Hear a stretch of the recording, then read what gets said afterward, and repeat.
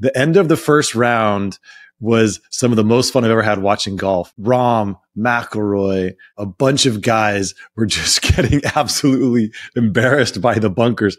I got thoughts in my head, can't get them out. Trying not to think what I'm thinking about. I got thoughts in my head, can't get them out. Trying not to think what I'm thinking about.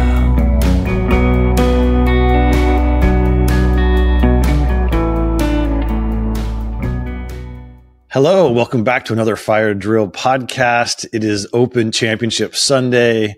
Michael Bamberger is at Royal Liverpool. I'm in Carmel, California. Brian Harman is playing such beautiful golf. He is in such total control of this tournament and his golf ball.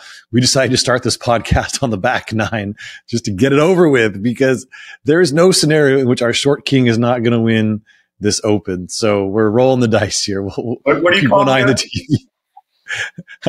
Short king.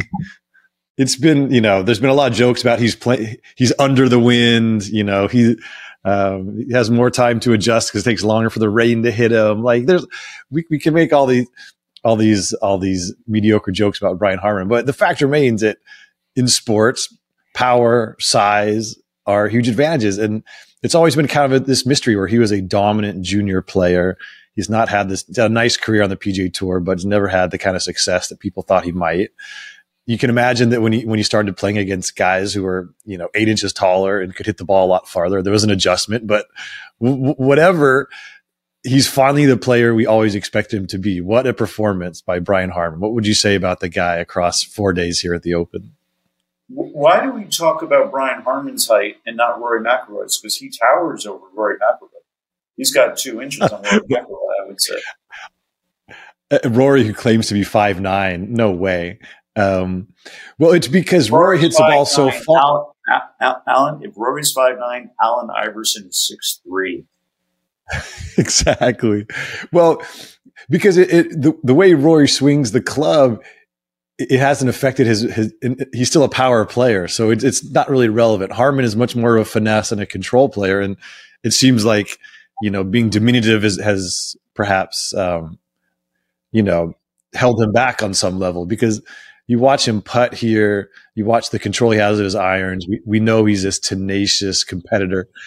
I guess it's just trying to explain why he hasn't won more, because it seems like the rest of his game is so incredibly strong. But I liked his answer when people asked, why haven't you won more? And he said, I don't know. It is kind of a mystery. Just to go back to Brian Harman, the golfer, not just because they're both left-handed, but that is part of it. He is a little bit like Phil, where he's got a really rhythmic. Phil is so underrated; it's a joke for his golf. Phil's got a big rhythmic long swing with a big turn, boom, and this Brian Harman really does the same thing without as much boom. But he's got a big, long, rhythmic swing. It's beautiful to watch. Fantastic short game. And it shows you, I think the fact that he's got a commanding lead here as he makes the turn on the back nine on Open Championship Sunday is really a testament to both, of course, his skill, first and foremost, but also the greatness of links golf, that it is an equalizer because length is not so important. The very brilliant Nick Price said it years ago. It only needed to be said once, and it was so true. If you want to tiger-proof the courses, make them shorter. And that's sort of what the Open Championship shows, especially under these conditions. We had a text volley yesterday, and you were talking about how much you've enjoyed this week. And it's one of the fun things about the Open Rota is just enough time passes between venues, you sort of have to be reminded, and they can kind of blend together with the pot bunkers and the little towns. And what did you enjoy most about Hoylake and about Liverpool as a host city? You were here in 06 and 14, weren't you, Alan? Yeah.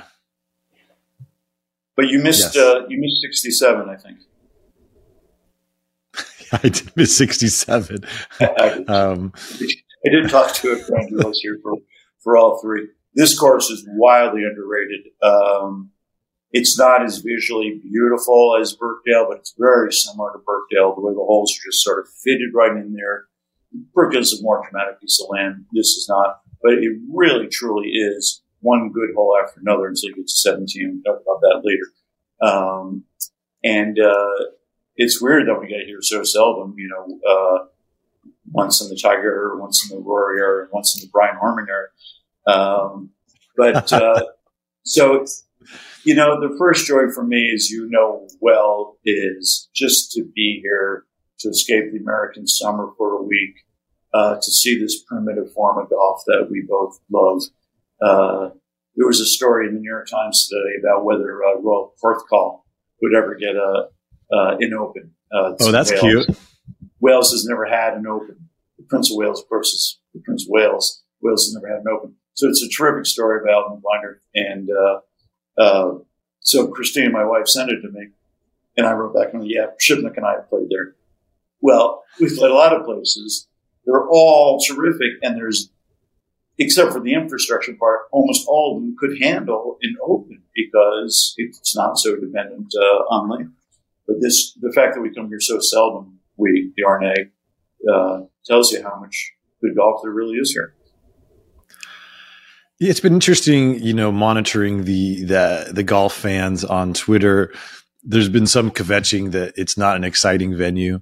It is a sort of flattish piece of ground, but especially the back nine, that you've got those really tough par fours and 14 and 16. You've got the closing par fives, and 17. I want to hear your thoughts. It's fun to watch on TV just because there's such a pucker factor, and you can tell the players have a bit of fear, and whether it's crossed the line into being too small a target, whatever. And it's certainly embarrassed Matt Fitzpatrick and some others in a way that seemed a little disproportionate to the miss. It's made for great TV. What's your take on 17? Standing out there and watching players play it. The joke that's been going around is that the members quit at 16, but I think that's true. The members quit at 15, so right near the clubhouse. And knowing how they play golf over here, that means another 15 to follow. So a pleasant 30-hole golf day, which is 4 hours and 45 minutes. Play at the proper pace, maybe 5. I think 17 really doesn't fit in with this golf course. Every golf course has its own personality. If you think a dog can have a personality, which is kind of strange, although everybody, including myself, thinks it's true, certainly a golf course can have a personality too. The personality of this golf course is not flashy, and everything fits. And then you get to 17, and it's super flashy. It doesn't fit. It sticks out like a sore thumb. For those who haven't had a chance to see it, it's the shoot is fine, but it's totally blocked by grandstands and wind screens, so the players can't really feel the wind. And then you play a 130-yard uphill into the wind shot with a clipped 8-iron, maybe a full 9-iron. But it's basically the 17th hole of TPC Sawgrass, because either you pitch it on the green or you've got some wickedly unplayable bunker shot, maybe a pitch shot. If you get a good lie, fine. If you don't, you're making 4, 5, 6 or more because it's so slow, it's so severe that if it's not super precise, it rolls off into oblivion, and you play another shot. I guess to use the phrase people are using, it's definitely a tabletop green. There's very few of those here. Actually, I don't know if there's any tabletop greens. Maybe that's really kind of the point. And it's kind of like in an infinity pool. And that's cool. Like 15 at Augusta, that back part is sort of infinity pool. You can't see how bad it is over 15. But it doesn't work. It doesn't fit in. And the biggest objection is the philosophical one, trying to do something to juice it up for TV. That's not the R&A we know and love. They're the opposite of that. They're just like play the course. So they're not doing that here. So I think it's sort of out of character. But it's a moment on an otherwise terrific golf course. So in conclusion, as we learned to say in junior high school, I would say it just sort of doesn't really fit with the whole thing. But Alan, I'm here. I've been watching it live and in person. You're doing what the R&A knows millions of people across the world is doing it, watching on TV. How's it playing to you on TV, which is kind of its wrong intention, but it is its intention. I think it's fun because you don't you don't have a sense of the shift in the terrain or the feeling of the course. All of a sudden, they're just on this really terrifying little hole, and you can feel the player's discomfort. And there's been some great crack up. So I think it's worked from a TV standpoint. I hear what you're saying, but yeah, we're having a different experience. But this also gets to you, Michael, as the poet of the Linksland. I'm really curious your take on what the R&A did after Thursday with the bunkers, because the end of the first round was some of the most fun I've ever had watching golf. You had Rahm, McIlroy, a bunch of guys were just getting absolutely embarrassed by the bunkers. Probably, again, you're hitting 250-yard shots into a small target. You miss by a few yards, and now you're fighting for bogey. The punishment was probably too severe, but as someone who enjoys watching the best players suffer, it was wildly entertaining. And it did, as you said, these courses they're too short for these guys. We know that. I mean, any golf course on planet Earth is too short for the pros at this point. And something that like Hoylake is way too short. So I thought it was fun because it added real stress where if you knew you went in the bunkers, you weren't going to drop a quarter of a shot or half a shot. You were going to drop a shot and maybe two. And it made the targets that much more precise, and it added danger, which is so often missing in championship golf now, where the guys are hitting short irons into holes that are supposed to play really long. So I loved it, but the players didn't like it. The R&A capitulated. They reshaped the sand so the balls wouldn't roll up against the face, and that the championship just carried on. But what was your take on that decision midway, midstream in the tournament? But let's not forget what the great man did in 2006.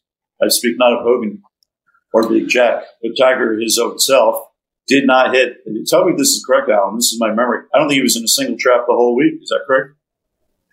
Yeah, I mean, definitely in St. Andrews in 2000, he didn't hit a single trap. I'm not as sure about Hoylake, but whatever it was, this entire game plan was built on not going in the bunkers, and it worked. I covered it, and I'm surprised it hasn't come up that much this week, but I don't think he did. Yeah. Was that true at the old course as well? I mean, that's actually hard to imagine doing that twice. It's amazing. So that's the starting point. The architect is telling you, don't go in the trap. So don't go in the trap. That's number one. Number two, you could always get out in two shots because you could, no matter where you are, you could putt it to someplace more reasonably and then get your next shot out. So then the player's asked to go in there and assess the thing. Three, I think it shows tremendous confidence on their R&A's part to admit that they overdid it. I don't know that I would have done it, but I think it's cool. I don't think they capitulated the players. I think they, in their confidence, I don't like this phrase, their high golf IQ, as people are saying these days, but they did use their high golf IQs. And yeah, we kind of overdid it too much. Too many of these shots are finishing right against the wall and leaving the players with nothing. So 4, it shows you how, a golf course is a big, open, rugged playing field. But as the USGA has found out more than once, you get the pin placement wrong by 3 feet, and it can be a day ruiner. And you get the raking of the trap wrong by just the margin. It can be even the top of the day, which you don't want. So I think that part's quite interesting. But my biggest take, I don't think it's a complete fantasy, but it's a partial fantasy. Some of the best golf courses in the world, Belport during the pandemic, Pine Valley all the time, do not have rakes at all. If you go to Broer and Gulfsby, where the sheep are still in the bunkers, they trot it up, of course, with their hooves, if that's what sheep have. I think, is that correct, Alan? Sheep have hooves? I think so, yeah. Hooves. I don't know how to pronounce it. You can have one out anyway. That would be cool. Just smooth it out with your foot, like you do at Pine Valley, and it would make the trap even more of a trap. And really, golf should go back to that. It's overly manicured. So that's my wee bit about that. So what's your wee bit about that? It's just it's kind of weird. How do you feel about eliminating the rake? Oh, eliminating the rake? Sure. It definitely worked out during COVID. I mean, for the amateurs, it's hard enough. Guys like us, it's hard to get out of a bunker sometimes. If you have a perfect life, it's sitting in a depression. It's really hard. So I think guys like us need it more than the pros. They can handle bunkers with such ease. The thing about the R&A changing after the first round is what mystifies me is they had Monday, Tuesday, and Wednesday to watch the players play their practice rounds and watch how the ball was running into the bunkers and to talk to the players about it. It's kind of like, couldn't they have gotten it right by Wednesday night? And once they decided and they had all that data of all those practice rounds and all the conversations and all the press conferences, like I thought it was kind of weak sauce. Like this, you made a decision. You wanted the bunkers to be more penal. Just stick to it. And that would have been part of the character of the tournament. So I don't know. I didn't like them making that decision when they made it. Maybe you followed this more closely than I. But was there discussion, as late as Wednesday that the traps were unfair and that the ball was rolling right up against the wall? Because I don't remember that. And by the way, I don't even know why I'm using the word unfair, because golf is unfair. Yes, I mean, I was reading the pre-tournament transcripts and players were talking about it extensively. It was, it was a known thing on Tuesday. Like the ball was running up against the lips of the bunkers, and that it was a decision that the R&A made by keeping the bunker floor totally flat, where traditionally they'll build a little sand up the face, brings the ball back. So yeah, it was definitely by Monday, people were commenting on it, and certainly by Tuesday and Wednesday. So it was, I don't know. I was surprised the R&A, the PGA of America, yes, they'll always cave to the players. I thought those old boys might show more of a stiff upper lip, but I get it. It could have dominated the discourse if you had all the contenders just making sevens after they missed a green by a couple of yards. I mean, you don't want it to stray into fair and unfair. I agree with your point. Golf is not inherently fair, but there is overly penal, and there is it can be a fine line to where it becomes somewhat absurd. So they took the safe way out. I wish they'd stuck to their guns. I think it would have been a much more interesting tournament. And the people at home who are saying this has been boring and the course is nondescript, I think it brings those hazards to life. I mean, they basically become like water hazards. Like you hit it in there, you're certainly going to drop a shot, and maybe more, or you might get lucky and be able to play a beautiful shot. Like I think it would have added to the texture of this tournament. I get all that, but I would go back to what I said earlier. I think it speaks very well for the R&A that they have enough confidence. I don't think they cave to the players. I think the R&A leadership decided this is not the tournament we want to have. I think it's an area where I agree with that. Definitely reasonable people may differ. And it's really actually, this discussion is actually part of the really intrinsic, intimate beauty of the game. Yeah, no, it's all fun to talk about. There's no right answer.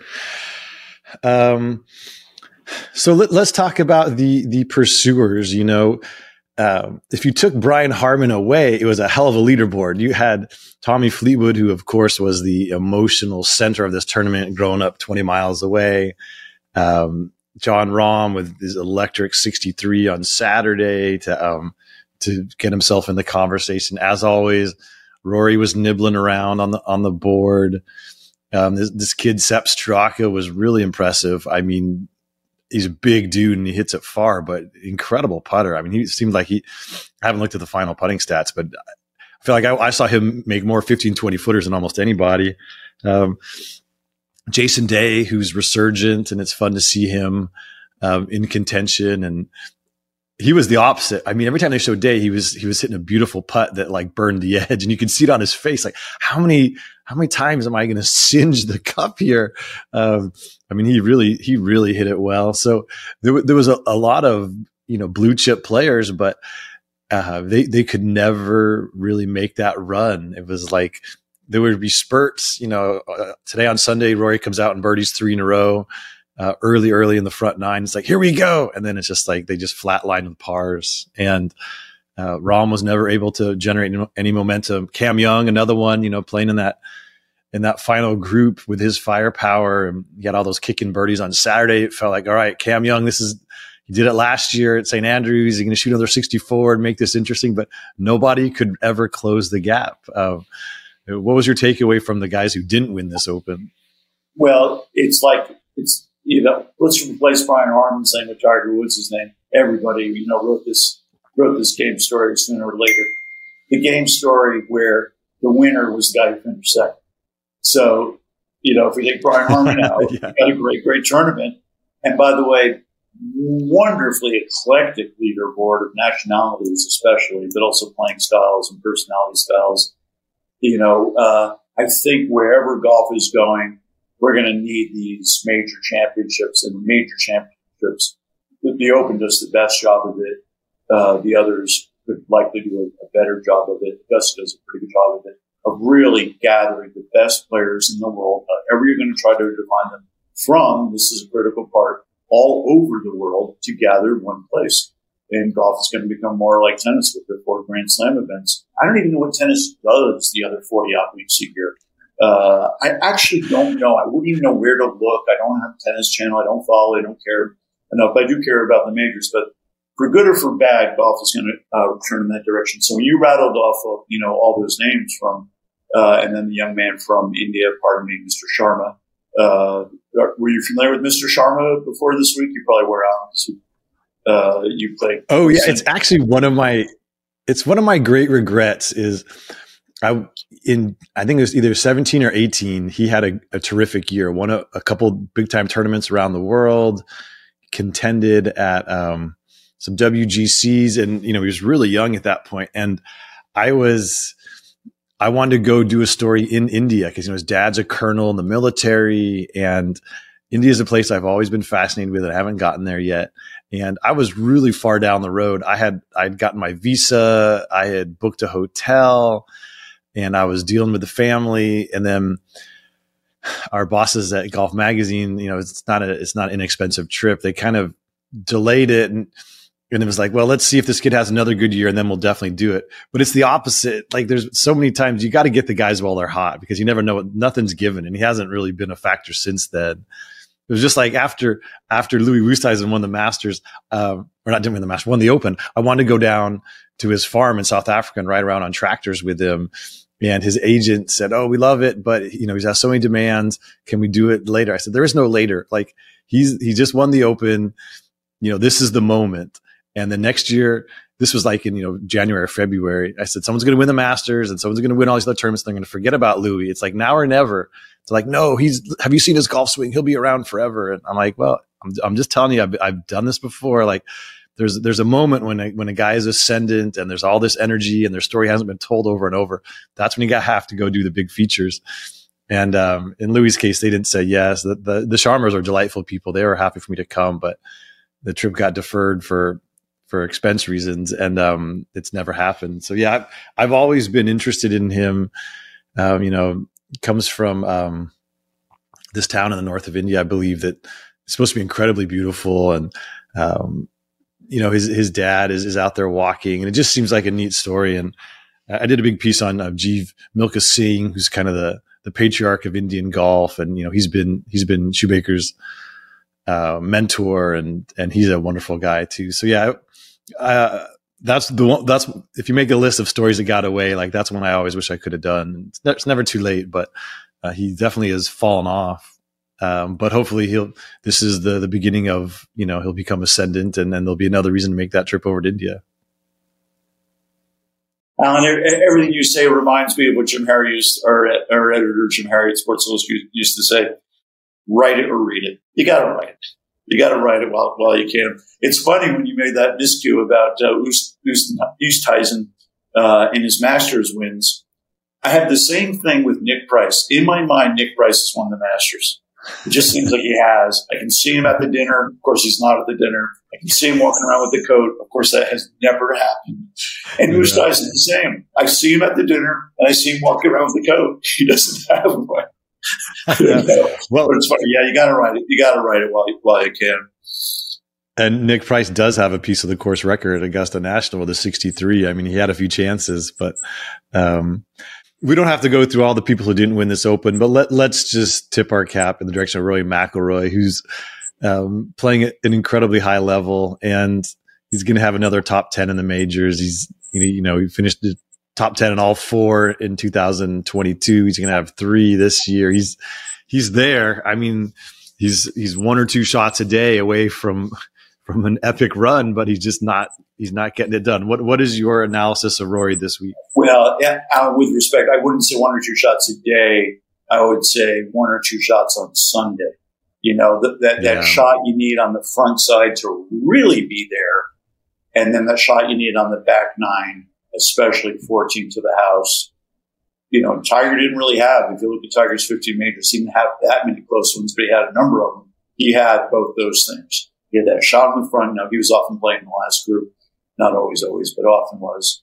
So that tells you not golf skill. We've talked about this before, but it probably does bear repeating.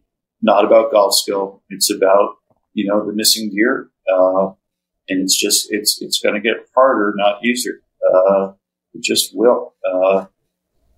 I feel for him, but I think but I don't feel for him like I feel for Tiger where he is in his life right now, because I think Rory, from what do we know? We don't know anything, but by appearances, by his relationship with his parents and his wife, young child, seems catty, friends, place in the game. Seems like he has a very contented life. Of course, there's always hunger for more in any world-class athlete or any world-class anybody. So I don't think it's deep, deep pain, but there is something missing. Is that too harsh on? No. I mean, I got into this minor dispute with a literalist on Twitter. I mean, Rory's last major was in 2014. His next chance to win one is in 2024. You can call it a decade since his last one, even though we can't say that officially until next July. But the point is, it is an astonishing amount of time. And the contentedness you talk about, it's interesting because, he blew off the media a lot this week, canceled his pre-tournament press conference, didn't speak after Saturday. Saturday he came out and was absolutely flushing the ball. Could have birdied like the first 5 holes, picked off a couple, but it was, I saw a stat between Sunday at the Old Course and Saturday at Hoylake. Rory hit 33 out of 36 greens, almost perfect ball striking, and had 5 birdies. In other words, he had 28 birdie putts that didn't go in, like across 2 rounds. Like that will corrode your will to live when you're hitting it that good. And, these were not 40 footers. He was missing 10, 11, 12, 15 footers, like the range that you got to make if you want to win one of these things. And, I don't think Rory's a bad putter, but it just seems like he's lost the ability to make them when he needs them, when it matters most. And, that's a differentiator. I mean, Brian Harman is having an all-time putting performance this week, and I was looking at strokes gains from tee to green. It's good, but it's on the green where it's been phenomenal. And that's just often what it takes. You're playing against 155 other great players, especially on greens like this that are a little slower and a little flatter, and you can putt aggressively. Like, you got to make the putts. And Rory's just not doing that. Yeah. You got to make the putts. You got to find a way to get it done.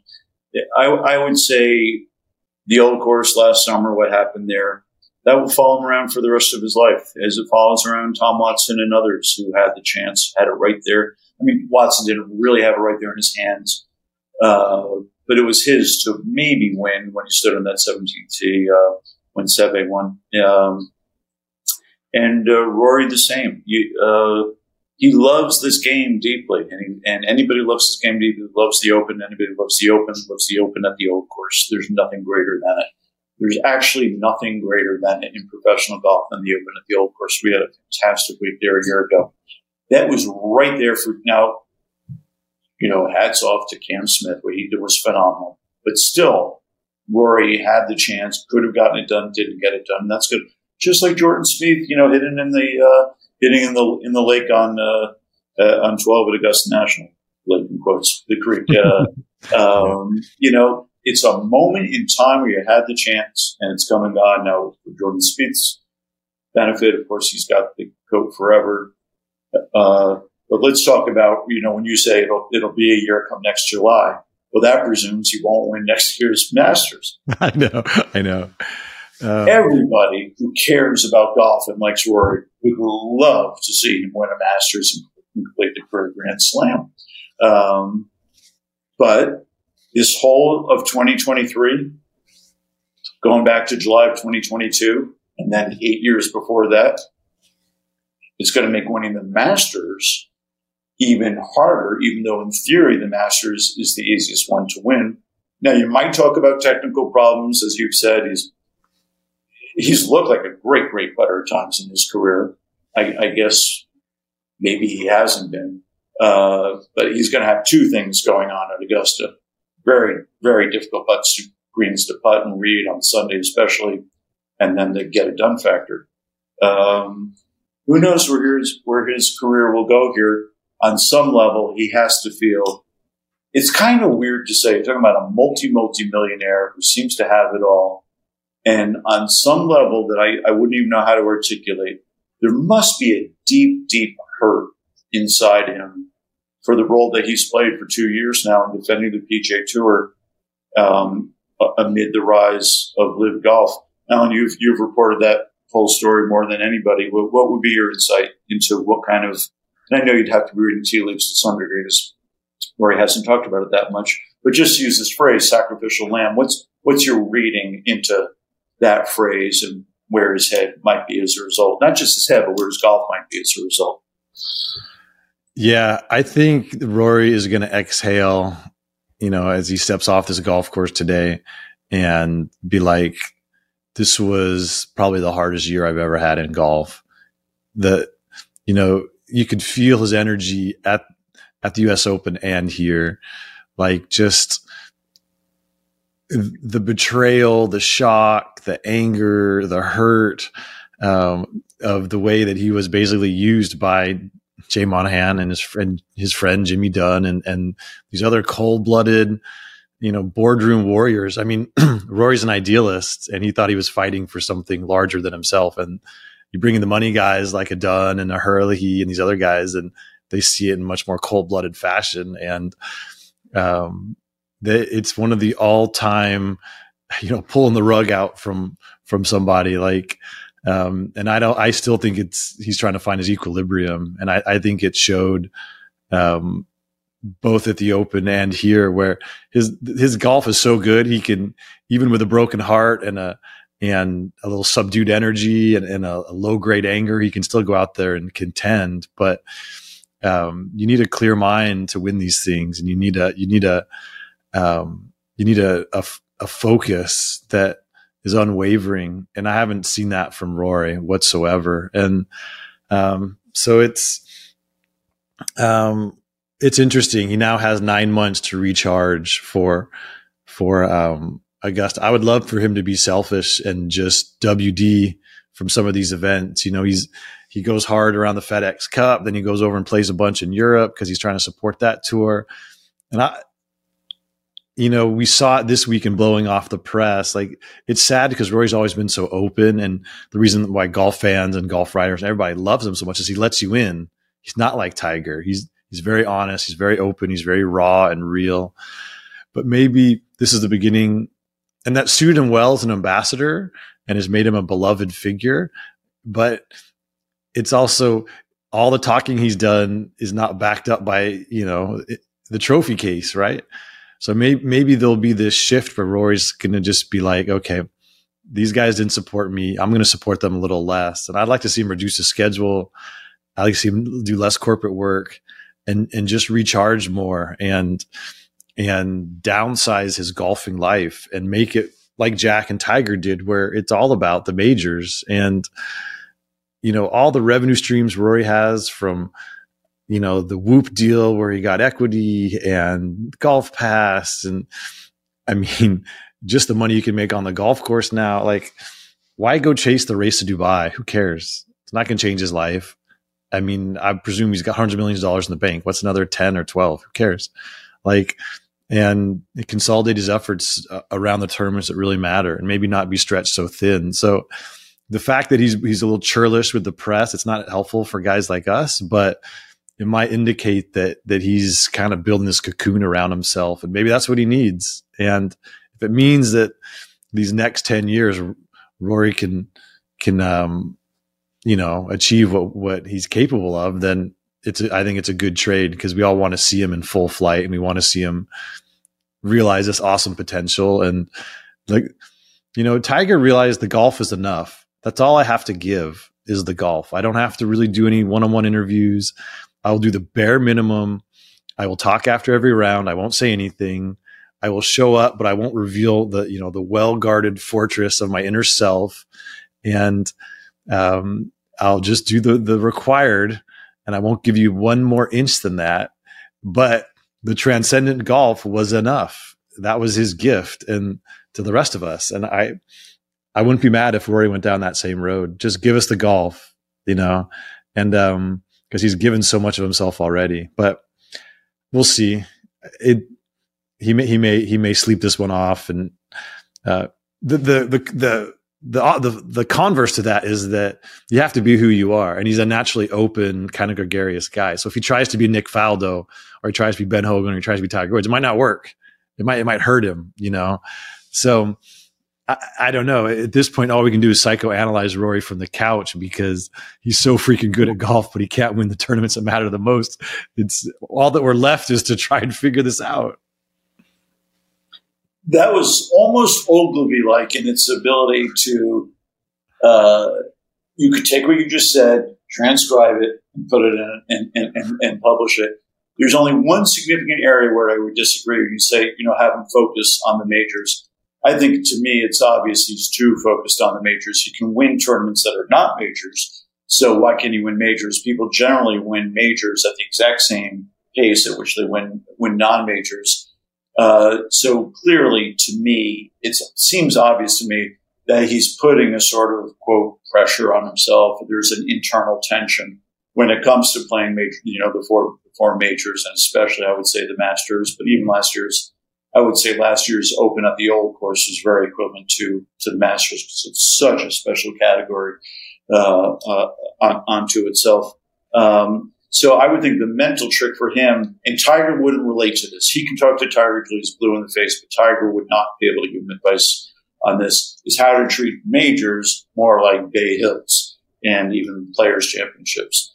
I think it's almost impossible to do, but I think that would be yes, reduce the schedule, but figure out some kind of mental trick to do that, but easier said than done. Yeah, no, I actually agree with you. I mean, just reduces all the clutter in his life, so he's just sort of more refreshed, and he's more rested, and he's more golf hungry. But yeah, I would love to see him at next year's Masters, fly in Wednesday at 8 p.m., go to T-Bones, tie one on, show up 10 minutes for his Thursday tee time, don't hit a single ball or a single practice putt, and just go out and freewheel it. Like, why not? He's tried everything else. I mean, because you remember at the Ryder Cup when he almost missed his tee time, he got the time zones wrong, and he rocked up, and he took a few practice swings, and he ate like a banana, and he went out and he thumped Keegan Bradley, who'd been playing amazing golf. Like, Rory McIlroy is so good at golf. He doesn't need all this bullshit. Just rock up to the first tee, hungover, and see what happens. And by the way, that was the day he met his future wife, was at that Ryder Cup. So she arranged the phone call. She organized the car that got him there, or something like that. Yeah, exactly. So I don't know. I agree with what you're saying. Like, switch up the preparation somehow. But that's well said. So hard to do, but well said. Alan, what is your insight, if any, into how Jay Monahan's first week back at work went? Well, of course, I didn't see the press releases. No, and he didn't. It was funny because he didn't show his face at all. I mean, he's probably so tan from just like laying it on the beach, and they're trying to. Jay, you look like too well rested. I mean, Ernie Els, he had some great quotes. Welcome back, Jay. Like, he basically said, in my ear, he would have been fired. We wouldn't have stood for this. And Xander Schauffele and Jordan Spieth at the Scottish Open had some tough things to say. It was not a warm embrace for the commissioner upon his return. So It's fraught. I mean, well, there's always some kind of news break. We'll see what's next, but yeah, I think he's Monahan's in a tough spot. I mean, he's got to repair his relationships with the players, with the golf press, with the sponsors. His title of CEO of all of golf is a little tenuous. Like, it's been this joke: who's going to last longer, Monahan or Norman? Well, all this stuff came out about Norman has been sacrificed at the altar, but I don't think Monahan's on firm footing either. So I would say they're pretty much neck and neck from their odds of survival. But before we go, let's talk a little bit more about Brian Harman. We got to give this guy his due. I mean, he's just in your reporting this week. Have you turned up any nuggets you want to spoil by sharing them on this podcast? No, nothing that hasn't really been out there a little bit, but I do want to share this. Our friend and colleague Dylan Decheer wrote this the other day. It came from a question that Dylan asked him. Brian Harman said something that was spectacularly insightful that I'd never really thought of before. A friend or someone that he knows said to him, tell me if you know this, Alan, if it's made the rounds enough, engage yourself in activities where you lose track of time. It was worded much more artfully than that. Have you heard that ever in your life, or did you hear that from Harman this week? Yeah, I did see that quote that you're talking about, and he said that's what happens to him when he practices. He just kind of loses track of time, and that's always a good sign. If you're 36 years old and you've made $30 million and you've played in 300 plus tour events and you still have that love for it. It's great, and you can apply it to anything. I can remember being at baseball games when I was really into baseball, and of course, baseball is famously not about the clock. Of course, it's a little bit more now, but you're just so lost in the game, especially if two pitchers are pitching well. Absolutely, almost completely lose track of time. Of course, Las Vegas wants you to do that. They don't give you any clocks in the casinos for that exact purpose. As Christine and I, or my wife Christine and I, we go to movies and movie theaters for that same thing. But it's so hard to do now because that cell phone, you don't know what's happening on the other end of the cell phone. But you go into the dark space and lose yourself in the movie, lose yourself in the baseball game, lose yourself in the practice, lose yourself in the round of golf. It was a beautiful insight that I never really thought of in just the way that he said it. So I think Brian Harman is a very bright person. I know people want to mock the hunting and blah, blah, blah. I'm not at all a hunter. I don't really get it. I do think if you hunt the way he says he hunts, where, yes, you're killing animals, but you're going to eat the animal. I eat fish, so I'm not going to speak myself. You can do it, this I can get into. It's too much of a thing. But I just think that was a spectacular insight into his mind and his life, really. And I'm always looking to try to learn something new. And when he said that, I learned something new. The one last thing I wanted you to talk about, Michael, was you've written about this, but it's such a great insight.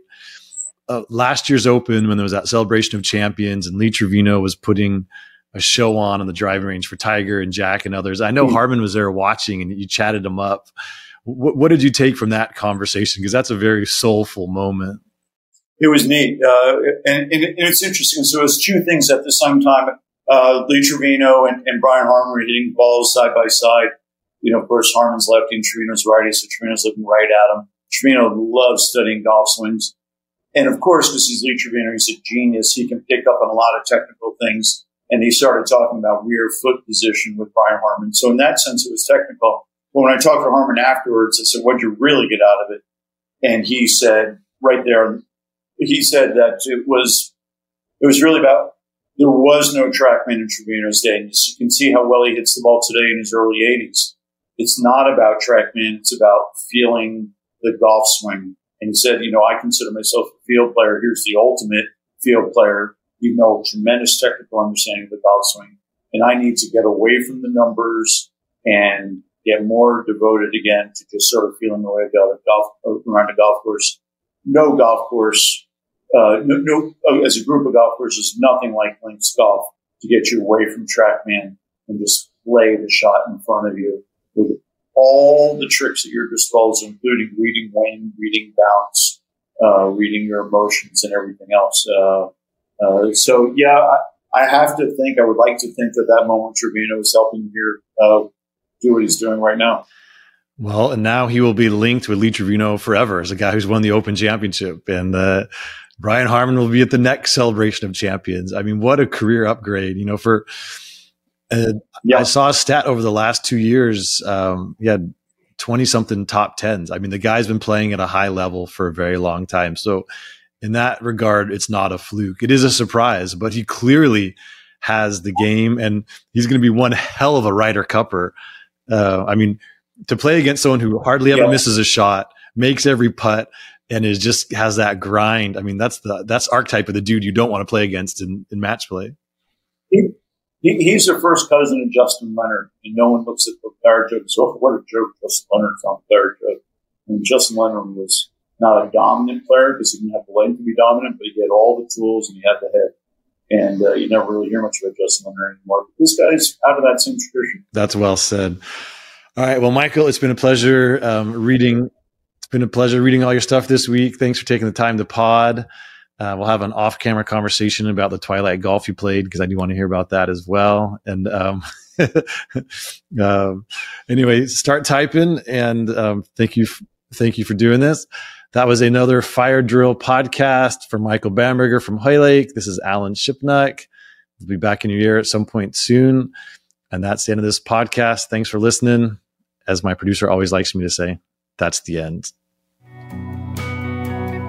I bet big and I played to win. Made a fortune when my ship came in. I ran the table, never thought I could fall. Then the wintertime hit me like a cannonball. And now I can't shake this losing streak. Every road I take is a dead-end street. I got thoughts in my head, can't get them out. Trying not to think what I'm thinking about. I got thoughts in my head, can't get them out. Trying not to think what I'm thinking about.